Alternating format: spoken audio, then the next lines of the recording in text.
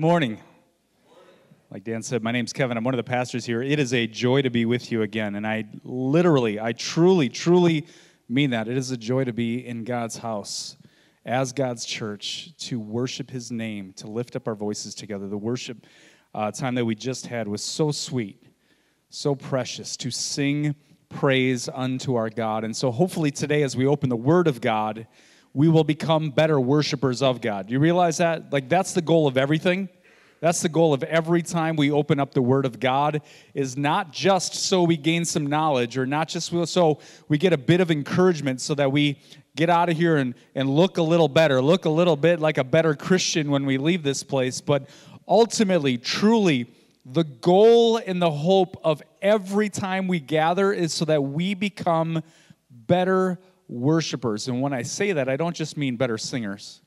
I don't just mean better vocalists, but better, deeper surrender, deeper submission, deeper love that leads to deeper devotion. You understand that? Like when you open up the text of God, that you see the revelation of God, that hopefully we are captured by God, captured in our heart, captured in our affections, that we would see the supremacy of Jesus, the treasure that is Jesus, and that the rest of this world would pale in comparison of Him. And we'd leave as a worshiper. We'd leave as one who goes about our day and the context of our day. Your job now becomes the mission field. Your family becomes this beautiful expression of worship and devotion of God. That's why we're here. And so today we're in this series called Best Laid Plans. It's a mini-series. We took a break from the book of John, and we're looking at the design of God, the plans of God, the will of God, that God is this magnificent designer and creator, and He has a design for humanity, and in particular for His people, those that He has called out of darkness, those who have been once blind but have called into the light of Christ. He has a good and perfect design for us, His church. And in particular, today we're going to look at God's design in the family, and especially in marriage, okay? Married folks, listen up, but single folks, don't check out, okay? This is always my tension as a pastor. Like, you're trying to say a little something for everybody in the room. And when you get kind of topical and you get kind of in these modes here where it's like, oh, I really want to speak to marriage because the Bible speaks to marriage and God has a beautiful design and purpose and plan for marriage, but yet I don't want anyone who's single or maybe some of our teenagers in the room to go, okay, well, what's Facebook up to? What's Instagram up to? And check out on me. Because, okay, in this moment, there's something in this message for you today, I'm sure, if you will tune your heart to the Holy Spirit. So stay with me, okay? And I will say this. Live the calling of God on your life right now. If you're single in this room, maybe you're a teenager, maybe you are a young person in this room, don't be idle in waiting for life to begin. You ever notice that? Sometimes, I can remember as a teenager, man, it was like I think as Americans, we're really bad at this. We're always kind of in this transient state where we're always looking ahead, and we have a hard time living in this moment right now. Especially when you're a young person, you're waiting for life to begin. I remember as a young person, I couldn't wait till I was 16, right? 16 is like a milestone. You get your license and you're free. Some of you saw my Facebook profile picture this last week. That is literally my driver's license photo from the day I turned 16. I turned 16 and got my license on my birthday. It was awesome. I was a goofy-looking kid, kind of, not too bad. Some people say that Oliver looks like me, so I don't want to say I was too goofy looking, but, you know, you're that teenager. You're kind of awkward a little bit. Then you got this other milestone where it's 18, and then I'm an adult, and I can leave the house if I want, and I can vote, and that's been going real well. You know, and you get the opportunity to vote, and these people that are put out in front of you, and you're like, okay, lesser of two evil, who do I pick? And then it's 21, right? And it's like 21, that's another milestone. And then but live the purpose of God now, right? I think about Scripture where it says, don't look down. Don't let anybody look down on you because you're young. But be an example to the believers in life, love, speech, humility. Like, be an example. Live the calling of God in your life now. Don't wait for life to begin. Think about what Paul says in 1 Corinthians chapter 7 about singleness. That there's great advantages, gospel advantages, to being single. He says that married are anxious and concerned about the things of the world. They're worried about how to provide for their family and how to please their spouse. But the unmarried, he says in verse 32, they're concerned about the things of the Lord. Think about the phrase that, I'm not tied down, right? When you're married, you're tied down. But we often think of that phrase as, when you're tied down, you can't do what you want. When you're not tied down, you can do whatever you want. But that's not the case for those in Christ Jesus. When Jesus claims our life, if you're a young person or an old person, doesn't matter where you are, your life is no longer your own. And so the context of your life is just the beautiful expression of the gospel of Jesus. If you're single, if you're not yet married, or maybe you don't even want to be married, praise God, that's fine. Live beautifully, boldly, in the context, in that moment. Don't be waiting for life to begin. You're in it right now. Live it to the glory of Jesus. And so last week, we looked at how we were created in the image of God. The week before that, we kind of dug into the nature of sin and the foundation of sin, right? This rebellion towards the Word of God, that God has a plan, God has a design. You see it in Satan. You see how he deceived Eve. Did God really say? And ever since then, it's been us rebelling against the design of the designer, us rebelling against the Word and the plan, the will of God. And then Jesus comes in and he claims our life. He purchases us with his blood, and our life then is no longer our own, and we no longer live it for us and our selfish desires and our sinful desires, but we now live it to the glory of Christ Jesus. Today, like I said, we're going to look at God's design in the family, and in particular, we're going to look at marriage. And so if you want to take your Bible, let's look at a couple of passages right away. And I meant to print this off, and I never did. Ray, why didn't you remind me, bud? Ray and I talked about this beforehand. Genesis chapter 1, verses 26 through 28. We read these verses last week. Actually, we'll read them again here today. It says this: Then God said, let us make man in our image, after our likeness, right? We've been made in the image of God to be the image of God, to be an image of God, to reflect and shine him. After our likeness, and let them have dominion over the fish of the sea, over the birds of the heaven, and over the livestock, and over all the earth, and over every creeping thing that creeps on the earth. Verse 27, so God created man in his own image. In the image of God, he created him. Male and female, he created them.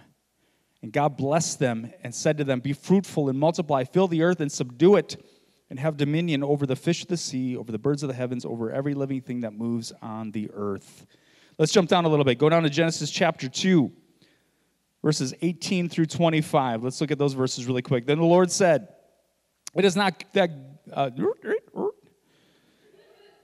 a little ahead of myself. Slow down, Kev. Then the Lord said, it is not good that man should be alone. I will make him a helper fit for him.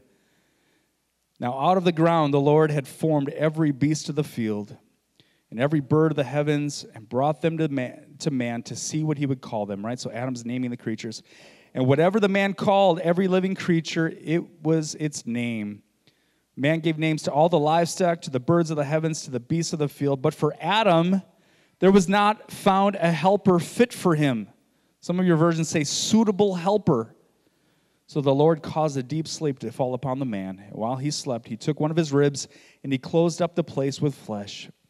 And the rib that the Lord had taken from the man, he made into woman and brought her to the man. And then the man said, this at last is bone of my bones and flesh of my flesh. She shall be called woman because she was taken out of man. Therefore, a man shall leave his father and his mother and hold fast to his wife, and they shall become one flesh.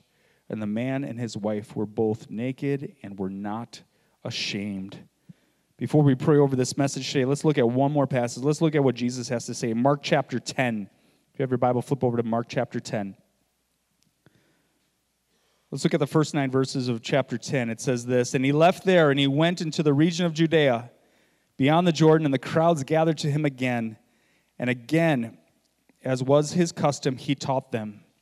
Now the Pharisees, verse 2, "And the Pharisees came up, and in order to test him, they said, 'Is it lawful for a man to divorce his wife?' He answered them, 'What did Moses command you?' And they said, 'Moses allowed a man to write a certificate of divorce and to send her away.' Jesus said to them, 'Because of your hardened heart, he wrote you this commandment.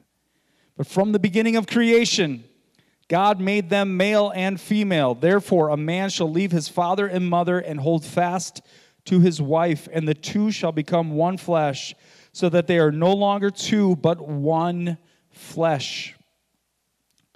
What therefore God has joined together, let not man separate." Let's pray before we continue on, okay? Father, again, we come before you, and I ask for humble hearts.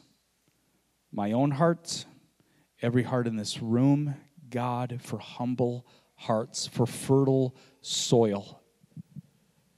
That we wouldn't come to your text with an agenda, that we wouldn't come to your text with a presupposition, that we wouldn't come to your text with a callous formed towards one area of your text. But God, let us receive from you fully today everything that you have from us, everything that you have for us.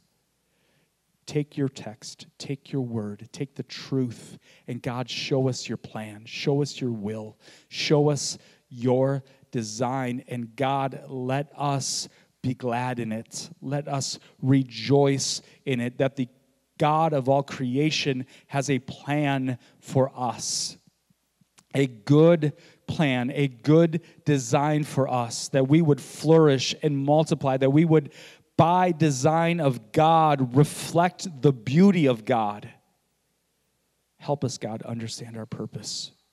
And in particular today, God, help us understand marriage. We love you, we thank you, we praise you in Jesus' name. Amen. So, I love marriage. It's pretty good because my wife's sitting in the front row. I love marriage. I love our marriage. I really do. Like, I love my wife. I love what we have. I love what God has done and what God has built in our home. And it's not perfect. Don't let me fool you, okay? It's not perfect, but I love it. I love it. But I also love the concept of marriage because it's not just that I have an awesome wife, and it's not just that we communicate pretty well, but it's the calling that we have in Christ Jesus to reflect something way bigger than us.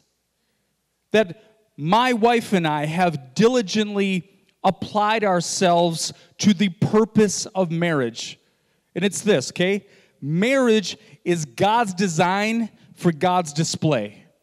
Okay, I'll just say it really plainly that. And part of that I stole from another preacher, just so you know, okay? A lot of preachers steal things from other preachers, and I think that's cool. We're all stealing from the Bible anyways, right? God's plan, God's design for God's display. And it's from the very beginning. It's from all the way back in Genesis. And I know it's not the case with everyone in this room that we love marriage. Some people in this room might actually despise marriage. Depending on what you've been through, depending on what you've experienced, depending on what you've seen maybe in your family and your folks or whatever it might be, I understand that marriage can be tainted for some. Even if you look at stats on marriage, right? Whatever it is, I can't even keep up. Like, you know, for the last 20, 30 years, it feels like 50% of marriages end in divorce, right? I read an article this week, U.S. News and World Report. It was actually published in 2020, April of 2020. It said that the marriage rate has dropped to a record low. The marriage rate, the amount of people actually getting married. One professor of sociology from the University of Maryland attributes women's independence and gender equality as a huge factor in the long-term decline in marriage. That's what he said. That's what he thought it might be.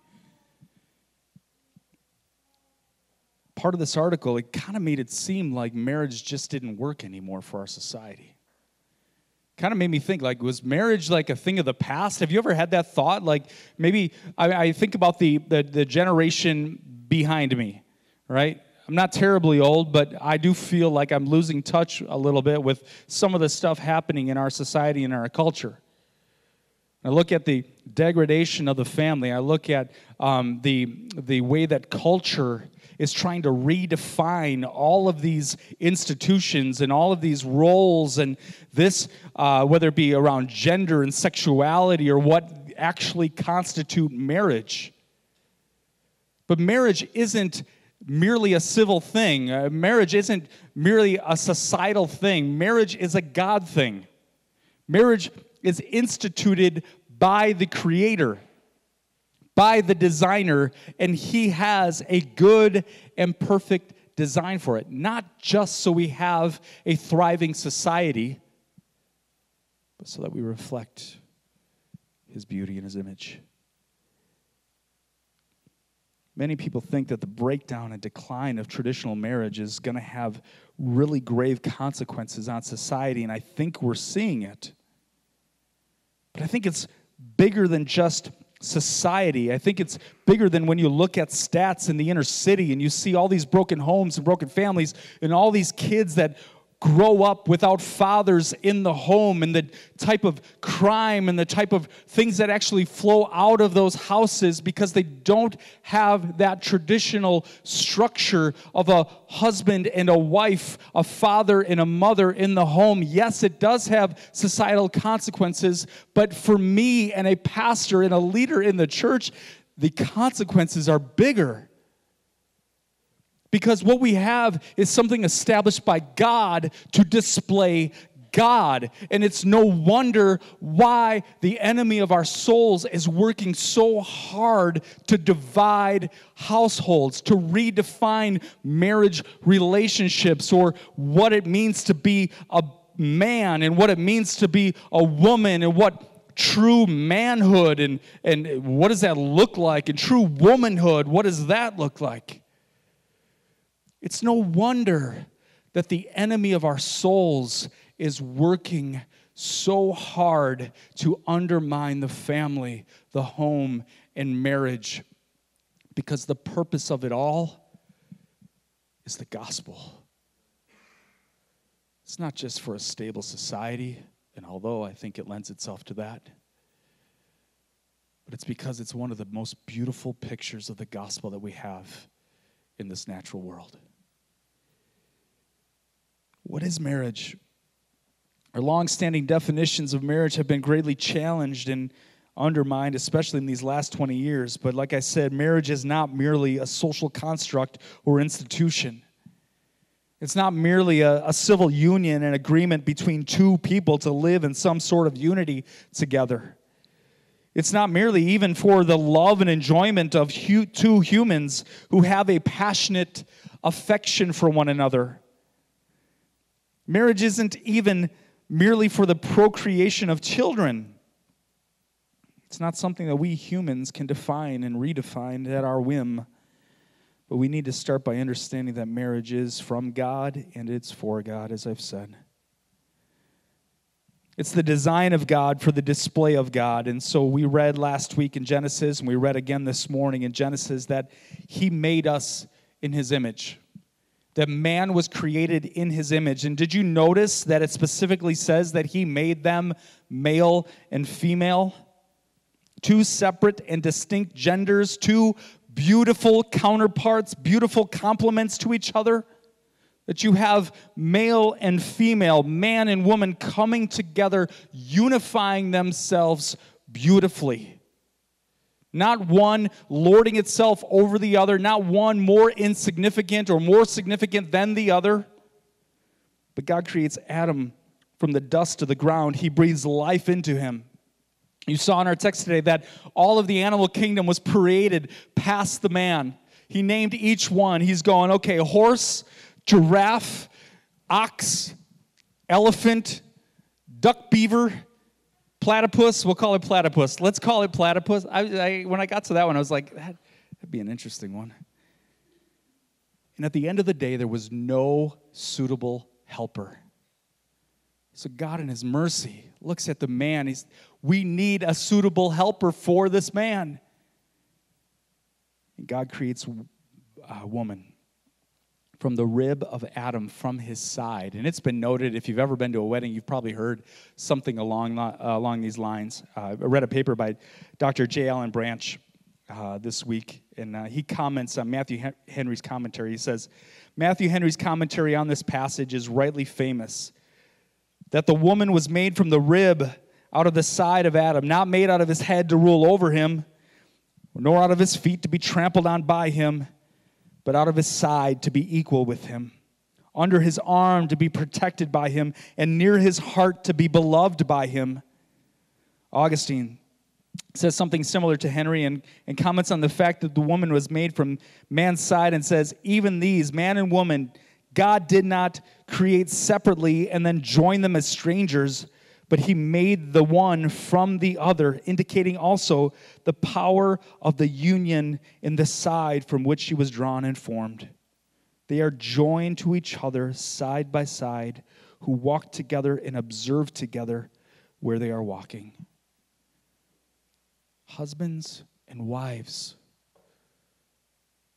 unified together beautifully, one drawn from the side of another, so that that beautiful equality, that beautiful unity would be showcased to the world.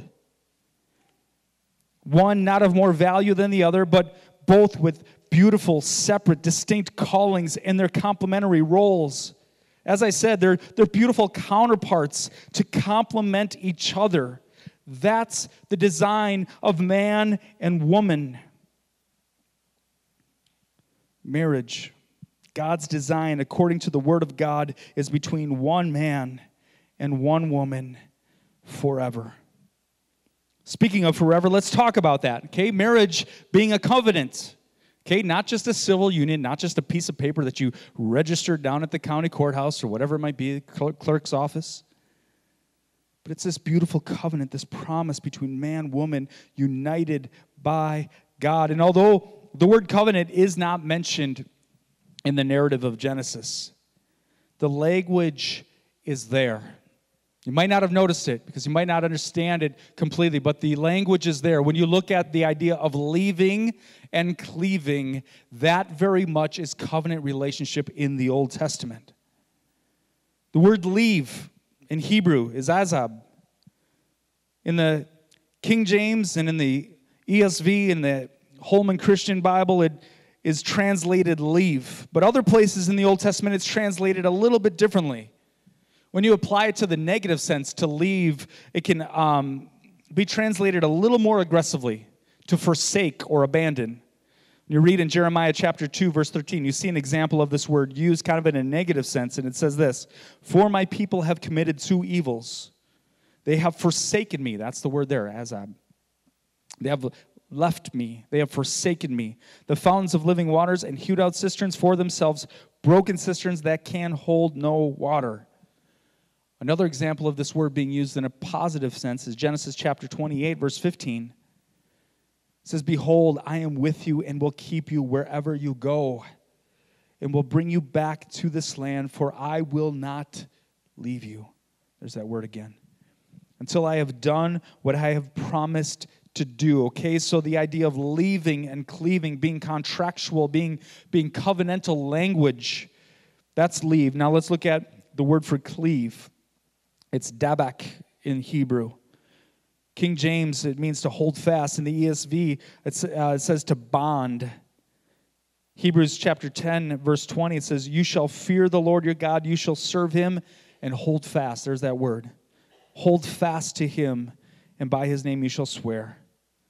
That covenantal language that you see there, it means it denotes fidelity. It denotes faithfulness one to another. When you leave and you cleave, I have left behind my old life and I now cleave to. I am now unified, brought together as one with my spouse. That word, dabak, meaning to cleave, actually to hold fast, is actually used in Job in the description of the Leviathan. Okay, this gets a little weird here, okay, talking about the Leviathan. Right, whether it's this dinosaur creature of the sea or whatever it might be, but I want you to listen to the description here, and I want you to hear the word dabak, okay? Verse 15, Job 41, verse 15, it says, his back was made of rows of shields, shut up closely as with a seal. Verse 16, one is so near to another that no air can come between them, describing the scaly creature. They are joined to one another, that's the word, dabak. They clasp each other and cannot be separated. The same Hebrew word there to describe the scales on this back. They're so tight together that air can't pass between them, that they cannot be separated. Marriage is not just a civil union. It's not just an agreement. It's not just, like I said, that piece of paper registered with the state, but it's this beautiful covenant between a man and a woman before the God of their creation, the God of all creation, designed by God to display God, bound together by God for the glory of God. If that's not your mentality, especially a young person, as you are maybe contemplating marriage, maybe as you dream of marriage one day, if that type of unity is not your mentality, please don't get married. Our text in Mark chapter 10 today, Jesus, as he's addressing the Pharisees about divorce, and he actually ends up quoting Genesis for a bit there. And he finishes it off by saying, what God has brought together, right? If you've ever been to a wedding, that's usually how we finish. Right before we say, you may kiss your bride, we say, what God has brought together, let no man put asunder. Let no man separate. That marriage is designed by God. For God. God has brought you together. It's usually like when we're at a wedding and we see them all dressed up, all beautiful. He's looking all dapper in a tux. She's got that beautiful dress on, and be like, oh, it's so clear God has brought them together. God has brought them together. But when you're screaming across the kitchen table at each other, do you believe in that moment that it is God who designed that moment? That he's the one who brought you together in that moment. If you're married in this room, he's the one who brought you together. It wasn't even your love and your affection. It was destined by God for you to live in that calling as a husband or a wife. And he's the one who binds you together, the two now one.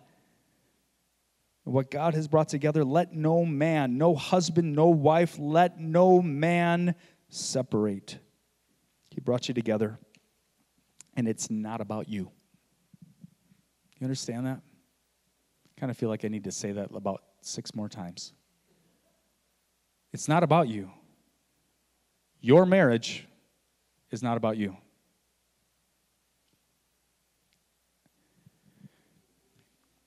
Chris Peterson, one of our elders, pastors here, he does a great job of reminding me that all problems are gospel problems.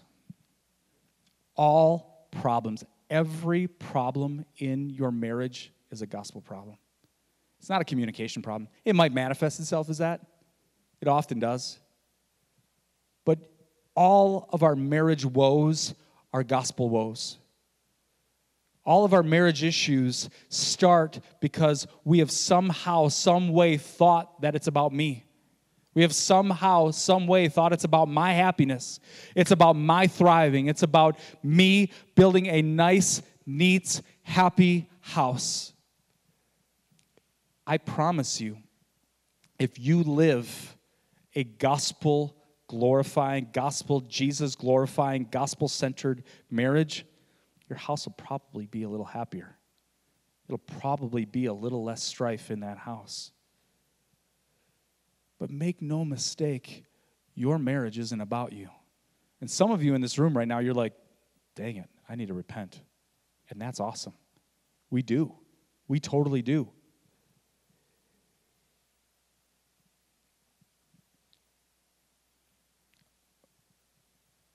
The Word of God, the plan of God, the design of God touches every aspect of our life, and it clearly touches marriage. He brought you together, and it's all about Him. Let's read one last passage of Scripture before we wrap up today. It's Ephesians chapter 5, verses 22 to 33, and this hopefully is going to help us see. Mark 10, I think, does a great job. God has brought together, let no man separate, right? That marriage is clearly by God. And I want you, hopefully, to see here more clearly that it is definitely for God as well. Verse 22 says, "Wives, submit to your own husbands as to the Lord, for the husband is the head of the wife, even as Christ is the head of the church, his body, and is himself its Savior. Now, as the church submits to Christ, also wives should submit in everything to their husbands. Husbands, love your wives, as Christ loved the church and gave himself up for her, that he might sanctify her, having cleansed her by the washing of water with the word, so that he might present the church to himself in splendor, without spot or wrinkle or any such thing, that she might be holy and without blemish. In the same way, husbands should love their wives as their own bodies. He who loves his wife loves himself. For no one ever hated his own flesh, but nourishes it and cherishes it, just as Christ does the church, because we are members of his body. Therefore, a man shall leave his father and mother and hold fast to his wife, and the two shall become one flesh. This mystery is profound, and I am saying that it refers to Christ and the church. However, let each of you love his wife as himself, and let the wife see that she respects her husband." Ephesians 5, 22 to 23 is one of my favorite passages in all of Scripture. It seems to be the theme lately, doesn't it? There was no formula, and I would look at this. I do a lot of pre-marriage counseling and a lot of marriage counseling, and I look at this passage, and I would tell couples as they're embarking on marriage, like if I can give you like an insider's tip, right? There's no formula to a good marriage, but if there is one, it's Ephesians chapter 5, 22 to 33. There's no like, all right, here's the manual, pull out the manual. Like a lot of times we treat the Bible as that, right? Like, okay, here's the glossary, like flip to where it says good marriage, go to that passage. This one actually might help us out a lot. And I love this passage because of that. Because it does clearly show us what marriage is all about. I also love this passage because it makes people squirm a little bit. Because I lead off and I say, verse 22, wives, submit to your husbands, and everybody goes, "Argh." Especially today, especially in today's day and age. God has a plan and an order and a design in his word, and he has revealed it. And that order and design touches all facets of life, especially marriage, especially the institution of the home and the covenant of marriage. And there's a cancerous thought in our culture right now that masculinity and manhood is toxic and oppressive. There are thoughts that any type of a call to submission or surrender, doesn't matter who to who, any type of call to submit is wrong and oppressive. And I think it really goes back to week 1 of our study when we looked at the nature of sin, right? I don't want anyone telling me what it is that I'm supposed to do. I don't want God telling me what to do. I don't want you telling me what to do. I don't want my wife telling me what to do. I don't want anyone telling me what to do. I am independent. I am sovereign. I am my own Lord. It is so evil and demonic. But that's the sin nature. That's the nature of sin. We don't want anyone telling us what is, what I need to do. And I kind of get some of the ideas, right? I kind of understand, like, there are some people that have been subjected to, or some people that have had really horrible relationships. Some of you in this room, you've had a horrible father. You've experienced masculinity in such a way that it has left a very bad taste in your mouth. Some of you may have been in marriages that have been like that, where it's left a bad taste of what biblical manhood, or what actual manhood or masculinity is supposed to look like. Right? And if you think it's macho or chauvinist or misogynistic or anything like that, then your definitions of what manhood are completely wrong. Because when I look at Ephesians chapter 5, verses 22 to 33, I can see what a husband is supposed to be like. I can see what it means to be a man of God. I can see what it means to be a godly husband. And I'm broken. There is a strength in here, but there is a humility in here, right? Look at the roles, right? Husbands, wives, Christ, the church. And it dawned on me one day, right? When Paul writes that, it's not that he's just like looking for this like good like analogies so that he can like get everybody to have better marriages. It dawned on me one day, like, this is the design.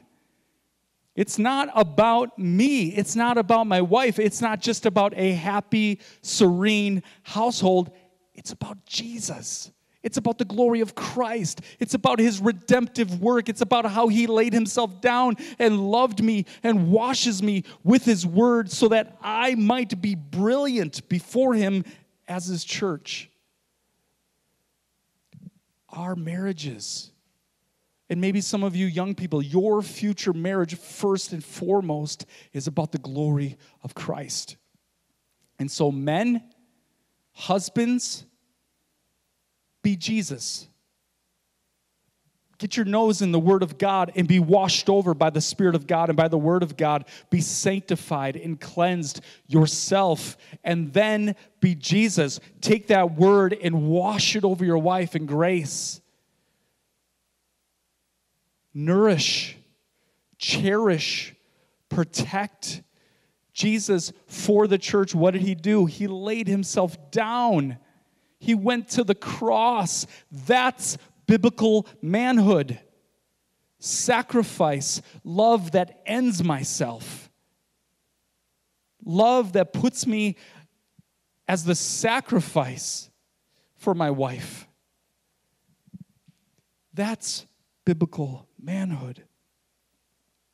Husbands, we were made in his image to be his image. I used to tell young men in pre-marriage counseling, like, I look at the guy and I said, like, if you get this Jesus part right, I promise you she'll surrender to you. She will give you her heart and her life. She will trust you. You can get that Jesus part right. And then I also look at her and go, he's not going to get the Jesus part right, just so you know. You're still called by Jesus to surrender to him. I've watched wives in beautiful submission, surrender to their husbands. I watched them be amazing instruments for their own sanctification as well. It's been beautiful. I look at scriptures. I look at Matthew chapter 16, right? When it says, if anyone would save his life will lose it, but whoever loses his life for my sake and the gospel's will save it. Jesus, when he's calling husbands, I look at, man, Jesus knew what love looked like. He sacrificed himself completely. That's the calling that we have in Christ Jesus. Our marriage, our roles as husbands, to lay down our lives for our spouse. And then the wife, in return, surrenders herself in submission. I always say it this way, too. I love being a husband and a Christian. Because in that picture, I experience both sides of it. I get the joy of experiencing both sides of it. When you came to Christ, was it because he was like, woman? Calling your name, puts his thumb on your neck, calls you to submit and surrender? That's not how it happened, right? You saw his great love for you. You saw that you were blind and lost and dead in your sin, and you saw his great love, and you went, here's all of me. Here I am. It's the same thing for me. I go, man, I love being a husband who's a Christian because I sense the deep responsibility to live that same Jesus love to my wife and to my family. But then I look at it as a church member. As someone who's been loved by him, I go, Jesus, I'm yours completely. It's not oppressive. It's not demanding and domineering. In that Greek word there for women, submit to your husbands, there's this beautiful willingness that is denoted in the Greek. It's not oppressive and domineering like society would like to tell us. It is a beautiful, beautiful, beautiful relationship to the glory of Christ. Beautiful picture of the glory of Christ.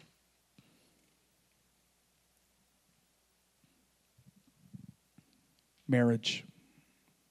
Your marriage is about the gospel, designed by God to display God. It's not an afterthought or a good analogy, but from the beginning of time, when God made man and made woman and made them in his image so the world would see Jesus. Today, as the band comes and we conclude and wrap up, I'd like us just to spend some time in prayer. And if you want, as families, if you want to gather up and pray together, feel free. But in your own hearts and your own minds today, if there are things that you need to repent of, there are some husbands in this room, you need to go to your wife after service today and you need to say, I'm sorry. I've been selfish. I haven't been living my role as Christ loved the church. Some of you wives in this room, maybe you need to also apologize to your husband. Maybe you need to repent today. I'm sorry, I have not been given over to you. I have not been submitted to you. I have not been supportive of you. If that needs to happen in this room, please respond to the Holy Spirit in your heart. Don't let those moments go by. Don't let them continue on. This could be a beautiful moment for some relationships in this room today. Kind of that resetting moment. But all of us in this room, I'm going to have the band just play a little bit. Don't sing yet. Just maybe give it a few minutes. And I want us just do some business with the Holy Spirit at our seats right now. And like I said, if you guys want to pray together for a few minutes, I'm going to have them be quiet. Just play a little bit in the background. Husbands, if you want to pray with your wives or whatever it might be, feel free to do that in this moment, okay? Just do some business with the Holy Spirit. Respond in prayer. Whatever the Lord is speaking to you, you are responsible for, respond. And then the band will start singing. We'll stand together and we'll worship. Father, thank you for this morning. I thank you for your word. I thank you for your plan. I thank you for your design. I thank you, God, that it is good, that your creation, your plan, your will is good, that you are working for your glory and our good. Sometimes, like a lot of times, even in the mess, even when there's brokenness. God, even if in this room there has been infidelity, you can mend it. You can make things right. You can heal hearts. If there's been anger, not reflective of you or the gospel of Jesus, work it out. Holy Spirit, work it out. If there's relationships in this room that are just so saturated with selfishness, they don't know how to get back to facing each other. God, work in them today.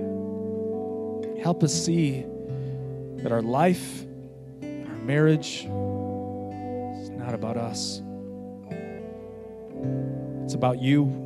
It's about your gospel, and thus it's a big deal. It's a very, very big deal.